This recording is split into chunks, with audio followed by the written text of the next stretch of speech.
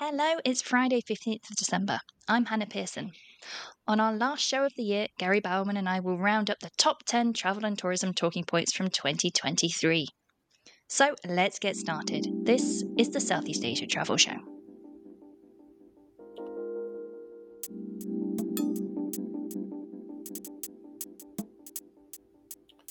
Hello, wherever you are in the world, and thanks for listening in. So we're nearing the end of the first full calendar year of travel and tourism in Southeast Asia since the pandemic. And what a dramatic 12 months it's been.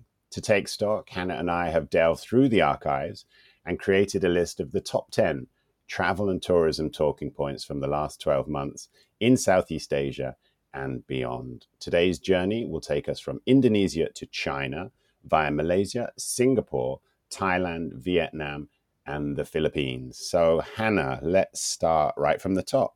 What was our number one story from the year? Well, we can't miss out the high-speed rail developments, right? So Indonesia, of course, opened Southeast Asia's first high-speed rail. And we had the Laos-China Railway.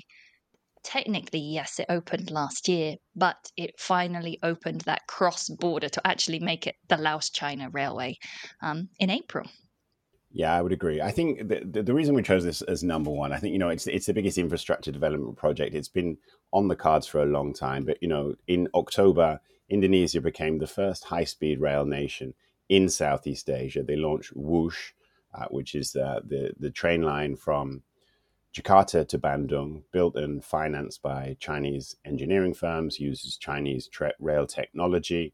Indonesia becomes, I think, only the fifth country in Asia Pacific to have high-speed rail network. China has the largest, Japan has the oldest, and the other two are South Korea and Taiwan.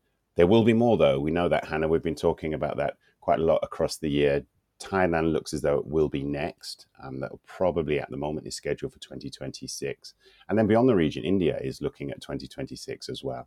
But across the region in Southeast Asia, almost every week there's been a new proposal, hasn't there, about some form of high-speed rail, either linking directly to China or throughout the region. So there's going to be a lot more to follow on this story in 2024, I would presume. Yeah, absolutely. I mean, and if you're looking at how this, China-Laos or Laos-China, depending on where you're sat, probably railway has panned out. I mean, the Laos section so far, since its opening last year, has seen about 3.74 million passengers and actually reached a high of about 10,500 passengers on the 10th of December. So the numbers are picking up there. They're adding on new trains. There's a lot of hype around these high-speed trails. People are traveling to these countries or traveling to these routes just to ride on them right now in Southeast Asia for that novelty factor. So like you said, Gary, a lot to look forward to, I think, in the next coming years when it comes to high-speed rail. Yeah, definitely. And I was in Jakarta last month and I was talking to a lot of people who'd been on Whoosh, and everybody was talking about it as though it was, a really, really interesting thing to do. It'll become a tourism attraction. And then obviously the plan now in Indonesia is to extend it from Jakarta to Bandung to the second city of Surabaya. That will take a long time because that's a long journey. I think that's about 900 kilometers. But that would really open up the country to a high-speed rail network. Something, I guess, as you said, Hannah, we'll be talking about in 2024. Absolutely. So moving back to where we are right now, and this was one of your picks, Gary, but it has definitely been on my mind as well. And you have called it Malaysia comes from nowhere. You want to elucidate more? Well, I'll leave you to talk about the statistics, Hannah. But all year we've been talking about Thailand being miles ahead of anybody else in terms of visitor arrivals, and it was. And Malaysia, I think, as we've been saying throughout the year, has been quite slow in reporting. It was only really reporting around about quarterly its arrivals figures, and I think it was up to about 14 million by September. But then a couple of weeks ago, well, not even a couple of weeks ago, I think it was last week. Last week, you and I were messaging, Hannah. There was an announcement that suddenly Malaysia has jumped into the lead. Can you tell us more? Yeah, and this is, I think it's one of those stories where we also have to point the finger at the media for not being a little bit more into the details about this. So the Immigration Department, and I stress the Immigration Department, not the Tourism Department, announced that from the 1st of January to the 15th of November, 26 million foreigners had entered Malaysia.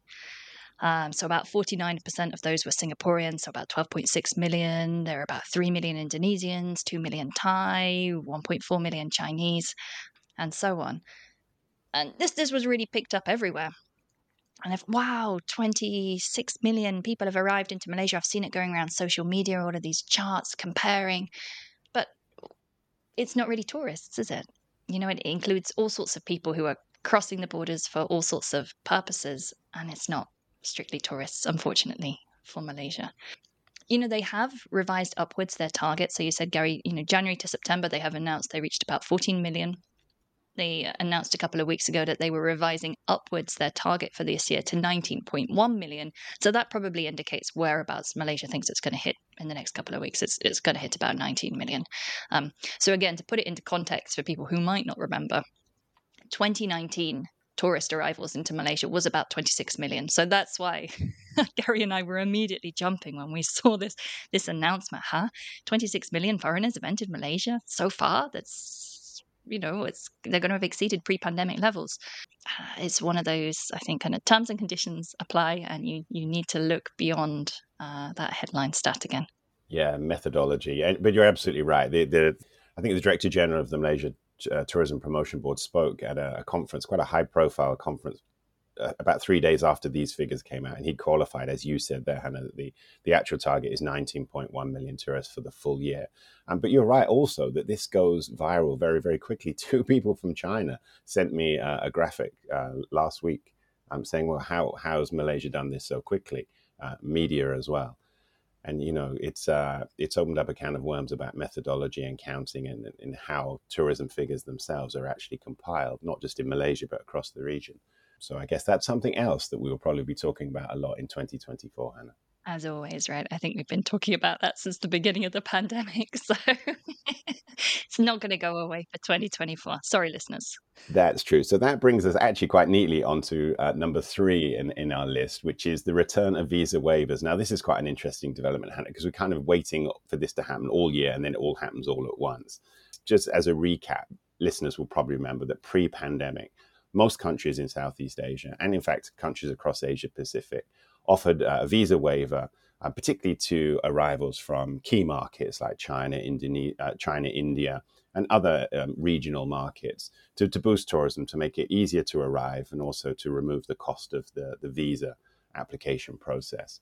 That all came to a halt during the pandemic. Most countries ended their visa waiver programs, but now they're starting them up again. And we were kind of expecting this to happen at the beginning of the year, but it didn't really happen until the second half of the year, Hannah, did it? And kind of Thailand kickstarted that process.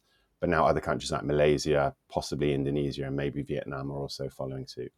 Yeah, like you said, it's like buses, isn't it? There's you wait for one, and then 3 come along at once, and it's been absolutely that. So I was trying to kind of chart the timeline earlier when I was prepping for the podcast, and there's been all sorts. So you're absolutely right. Thailand kickstarted it, and we've seen that, haven't they? Thailand are the ones who start it, or Singapore sometimes, and then the rest of the region rush to follow.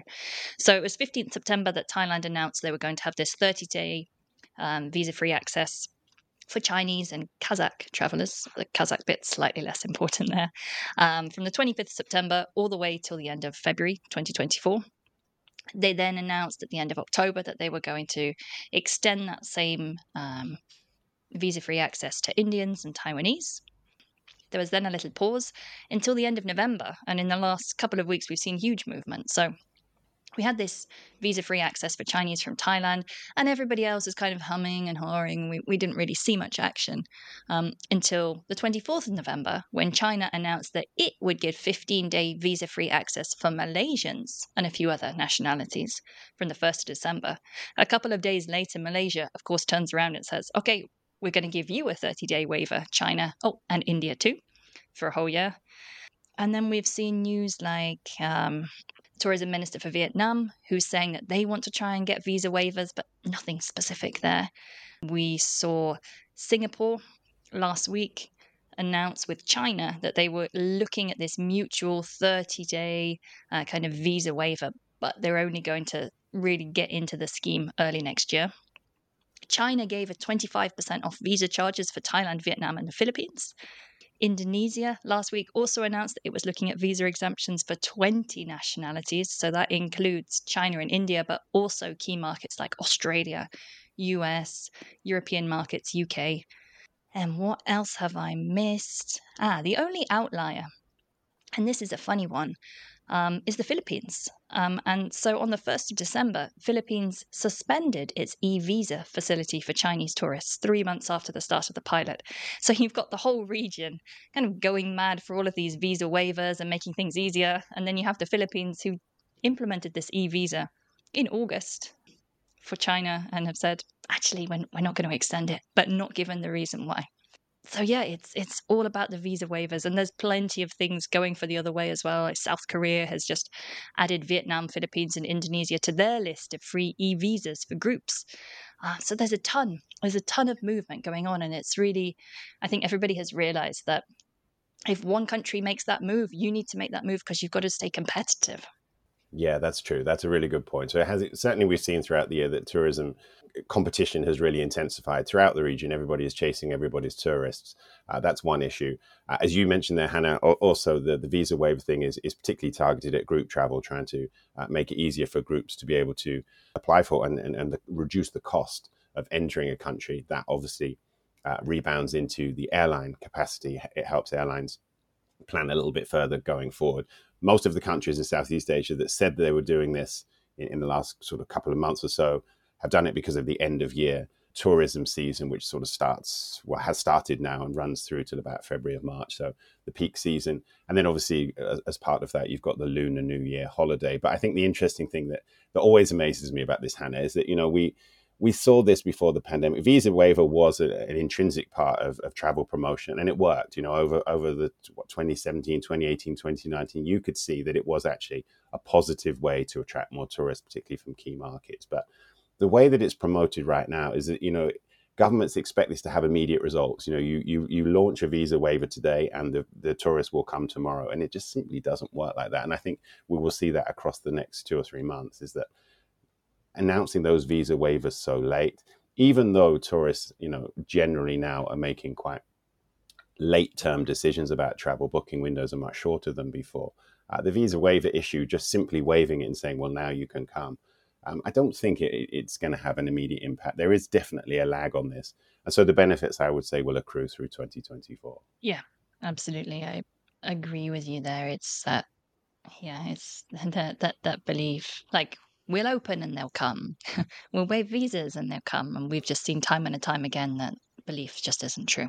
So, as you said, a large part of that is also down to air capacity, which probably leads us nicely to our next kind of linked topic, which is that China hasn't really measured up to those expectations that, Southeast Asian governments had at the beginning of the year, has it?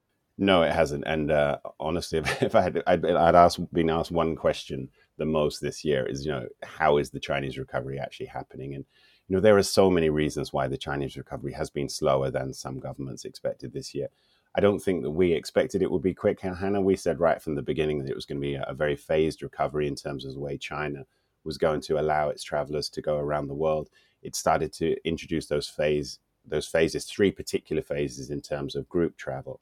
And that impacted the way that airlines were planning their strategies through the year. And of course, in China, domestic travel this year has been so strong, and most of the airlines have retained most of their planes flying domestically. So, we have a couple of statistics that kind of highlight just how low international air capacity has been from China this year. So, in the year to date, up to the first week of December, there have been 348,000 international flights from China.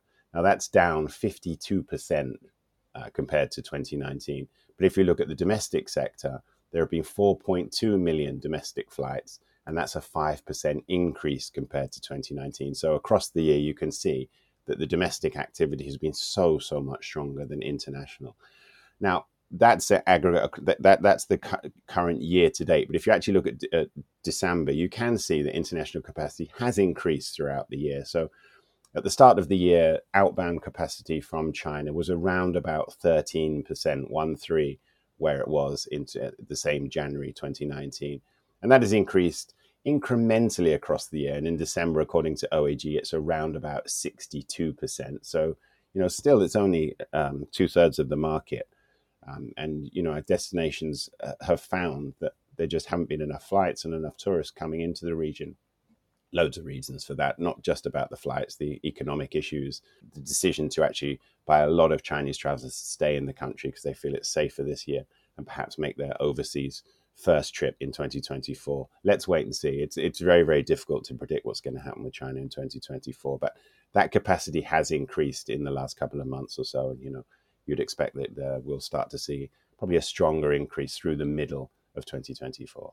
Yeah, I mean, let's hope. And it's, when you dive into those air capacity stats between China and some of the Southeast Asian countries. So again, it's OAG stats for December.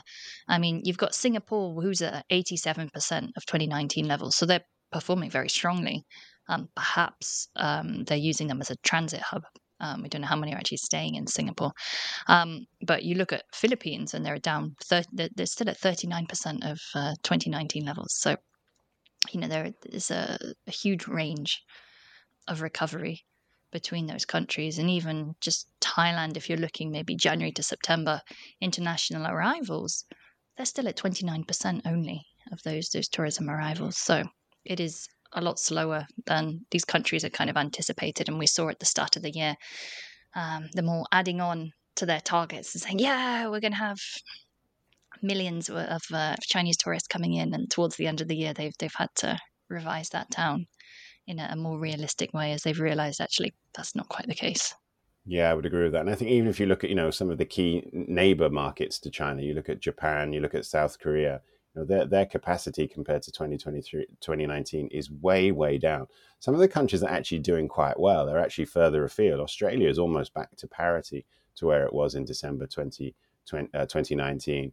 The UK is up, Italy is up, Qatar is up. Obviously, they have smaller total capacities, but they are up compared to what they were in this time, 2019. So, the actual spread of where Chinese airlines are flying at the moment is quite unique, and that will take a long time to settle down. And I would say, Hannah, when we're looking at these figures in a year's time, I still don't think we'll be looking at a similar situation to what it was in 2019. No, I don't think so. Okay, so moving from China onto our fifth top story of the year, Hannah, and this is the world's top story of the year, really. This is Taylor Swift, who's the Time Person of the Year.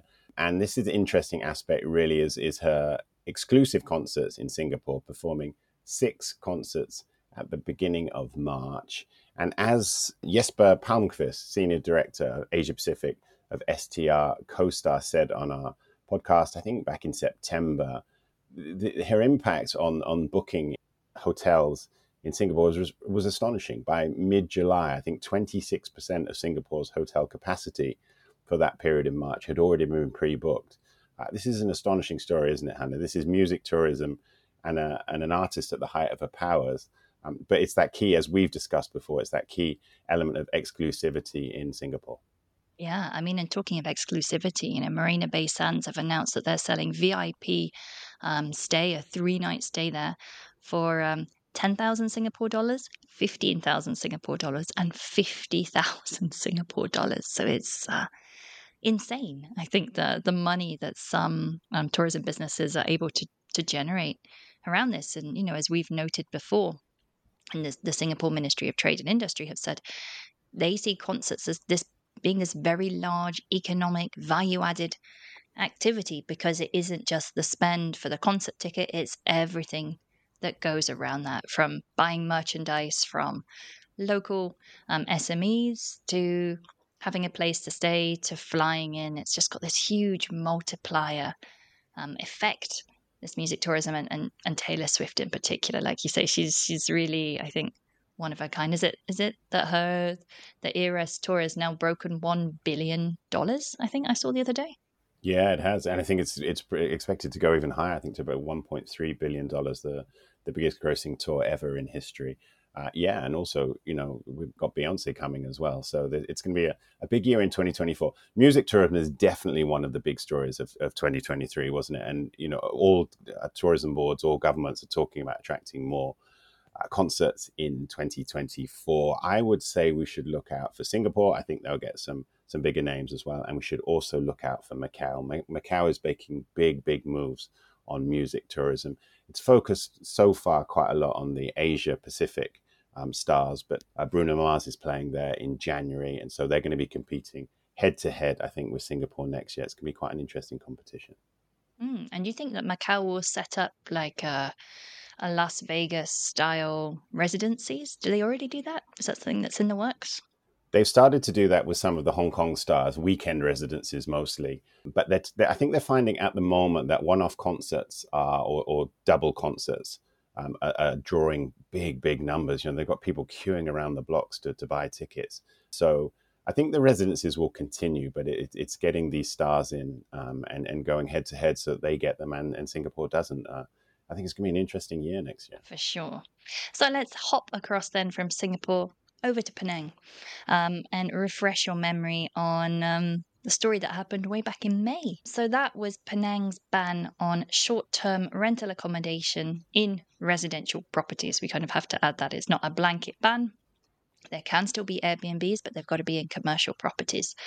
And we really picked this one because I think it highlights that tension that there's between the Airbnbs, these short stay rentals, and the budget hotels, and not only budget hotels, but just hotels in general. And there's this rivalry between them, the constant pressure, I think, on the government in terms of more regulation, making sure that they're paying taxes. How do you ensure travelers' safety and everything else?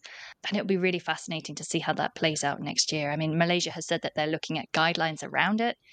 You're seeing Airbnb come out with economic stats kind of justifying their existence in markets. So in Malaysia, they've said that they contributed 5 billion ringgit to the Malaysian GDP in 2022. They supported 57,000 jobs in 2022. So you're seeing all of this kind of grandstanding, I think, if you like, from Airbnb to kind of justify its existence. I guess in the hope that it doesn't go the way that it has in Singapore, where it's incredibly difficult to find Airbnbs for these short stays. Yeah, absolutely. Malaysia is quite an interesting case study, but it kind of mirrors really what's happening globally. There is this real antipathy now towards the size and scale of the short-term rental major operators, and also the quality, the diversity of quality of experience that some people are having when they book a room or an apartment using one of these platforms. I think cities like Melbourne and New York have been leading this in terms of looking at new ways to actually treat or even impose fees on operators. So it's going to be a difficult year for short-term rentals. I think we're going to see more cities around the world using this as a measure to try and cut down on over tourism and also to support the hotel industry itself. I reckon in a year's time, Hannah, we may be talking about more cities introducing bans. Let's watch that space.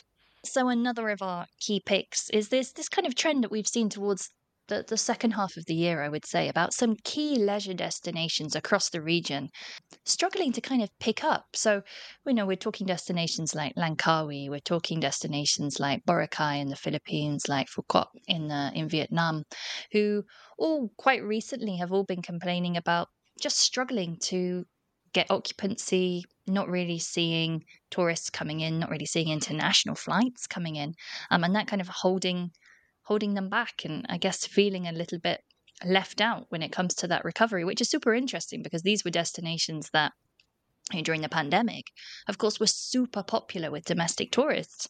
But I do wonder, as borders have reopened, that these tried and tested destinations are kind of lagging behind popularity. People wanting to have that novelty factor. What do you think? Yeah, it is an interesting aspect. I did a radio interview in Malaysia yesterday about Langkawi, and I think one of the points about Langkawi is it's just stood still. It hasn't evolved. It hasn't moved forward at all. And you can compare that in Malaysian terms to Penang, which has a lot of energy, a lot of vibrancy. There's a lot of new hotels, bars, cafes, restaurants. Penang really feels like it's moving forward. Langkawi has simply stood still.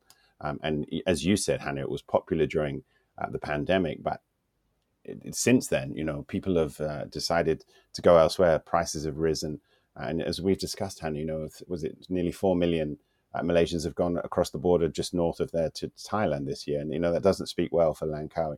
Phuket has had a lot of bad press, hasn't it, in terms of overdevelopment and that the type of development and the environmental impact. Boracay, that's still really struggled to recover from when it was closed. What was that, a few years ago now? But I think it really shows that the destinations in our region that really move forward, that really re-energize, get new experiences, new restaurants, new dining, like Phuket, like Bali, they will always stay strong because tourism is like pop music. You have to keep reinventing yourself. And if you don't, people have choices once again. It's not like in the pandemic times where you're very, very constrained where you can go. People now want the very, very best for their holidays, and they want to go to the destinations that give them the most choice. I agree with that. I think spot on.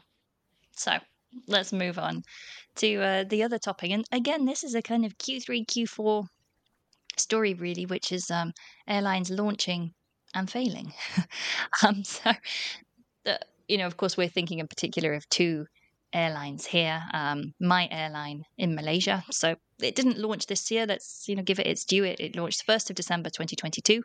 But as we covered a couple of months ago, on 12th of October, it suddenly announced that it would suspend all of its flights on that very same day, impacting about 125,000 people. It's since had its license suspended. Some of those planes that they did have now had their lease taken over by AirAsia. Complaints about salaries allegedly being unpaid.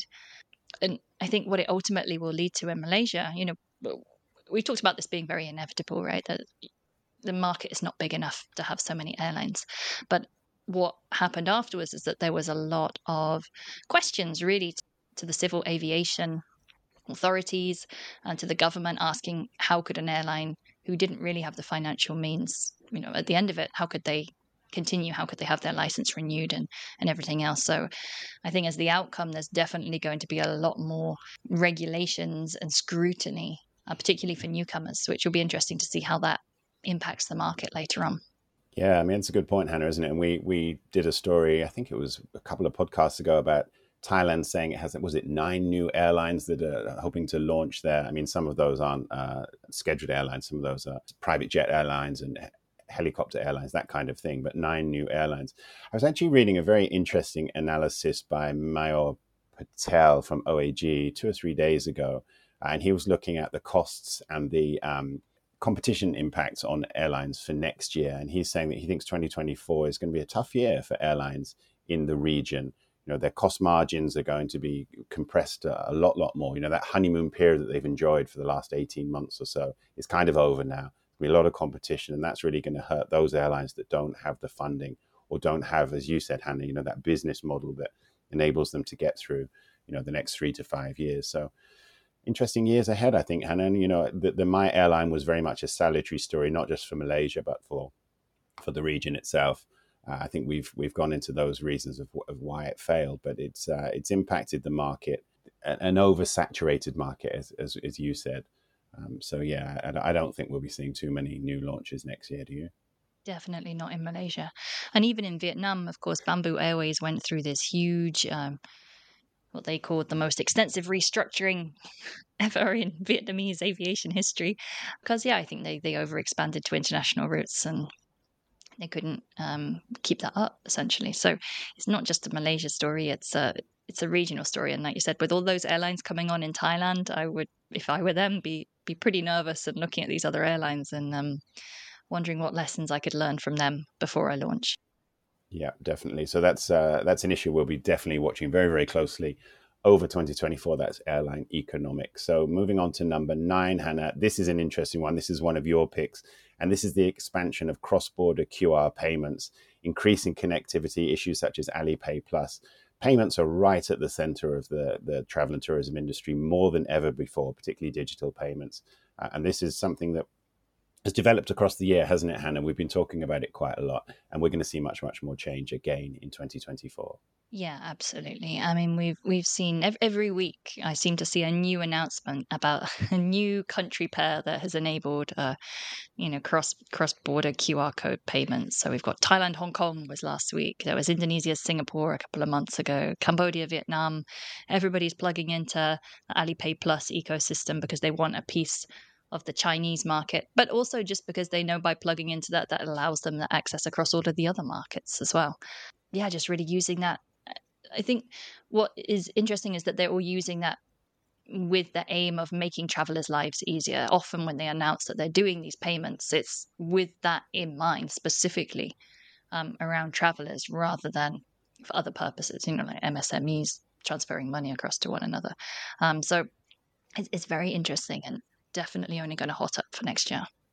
Yeah, I think you hit a really important point there, Hannah. Is it's not just about travelers, it's not just about consumers. These bilateral or multilateral agreements, such as between Singapore and Indonesia, Singapore and Malaysia, they don't just enable travelers or consumers to make payments. They also make the small businesses, the parts of the travel chain. It makes it much easier for suppliers and that kind of thing to get paid more quickly. So that that should speed up processing efficiency across the whole industry. That's something I guess that everybody will be looking for through 2024. Absolutely.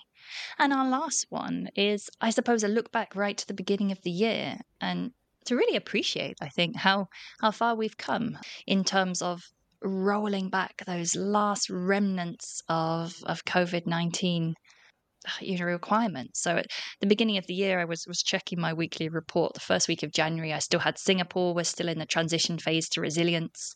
We only had it in July where Malaysia removed its face mask rule for public transport. It was only in July that Indonesia was going to lift its national emergency status. But I've got a little bit of a feeling of deja vu actually reading some of the headlines this week with these growing COVID cases, articles from the government here in Malaysia suggesting that people should go around wearing face masks again, respiratory illnesses in China. Are we going back to where we started, Gary? It's interesting, isn't it? Yeah, certainly. I flew out of KLIA a week ago, last Tuesday night, and you see the digital billboards have the signs up again saying that you should wear masks in the airport and on flight. More Asian travelers in particular were wearing masks at the airport than I'd seen for, well, certainly a couple of years. Most non-Asian travelers weren't. But yes, there are concerns about these cases of pneumonia in China, pneumonia also in Indonesia, the return of COVID absolutely everywhere. And the irony of ironies, Hannah, I arrived back in the UK a week ago and promptly caught COVID. So it's still everywhere. It's how we're dealing with it. And, I'm in the UK at the moment, and there's actually an inquiry going on into the political management of the COVID outbreaks, in 2020, 2021. Those issues are still around. COVID is not going away. But yeah, what happens next? Do governments have to, roll back and start to enforce more regulations? Will we start to see mask mandates come back during the winter? I guess it's hard to say, but that those institutional elements of COVID control have gone. I'm not sure that governments will be able to do much more than to mandate masks. Yeah, I agree. I mean, I hope in my heart, and I don't think we are going to see, that knee-jerk reaction that we saw back in 2020. But yeah, increasingly, I think masks might be a slightly more common feature again in Southeast Asia. And certainly when I travel next week, I might be masking up at the airport, Gary, after hearing your tale of traveling and catching COVID. I don't want COVID for Christmas. Thank you very much. No, it's not pleasant. So that brings the show to a close for this week and for 2023. We hope you enjoyed the podcast, and as always, don't forget to send us your thoughts and comments on anything we discussed or anything we missed out. You can drop us a message on our LinkedIn page at the Southeast Asia Travel Show. Yep, and as always, you can catch up with the Southeast Asia Travel Show's full back catalogue. We've got 4 years worth of podcasts on our website, the seasiatravelshow.com. And you can find us on any international podcast platform. So that's a wrap for today, but we'll be back in January to talk more Southeast Asian travel and tourism with you then. Yeah, and that just leaves for us to wish a very, very happy holidays and a happy Christmas to all our listeners around the world. And we look forward to reconnecting with you all early in 2024.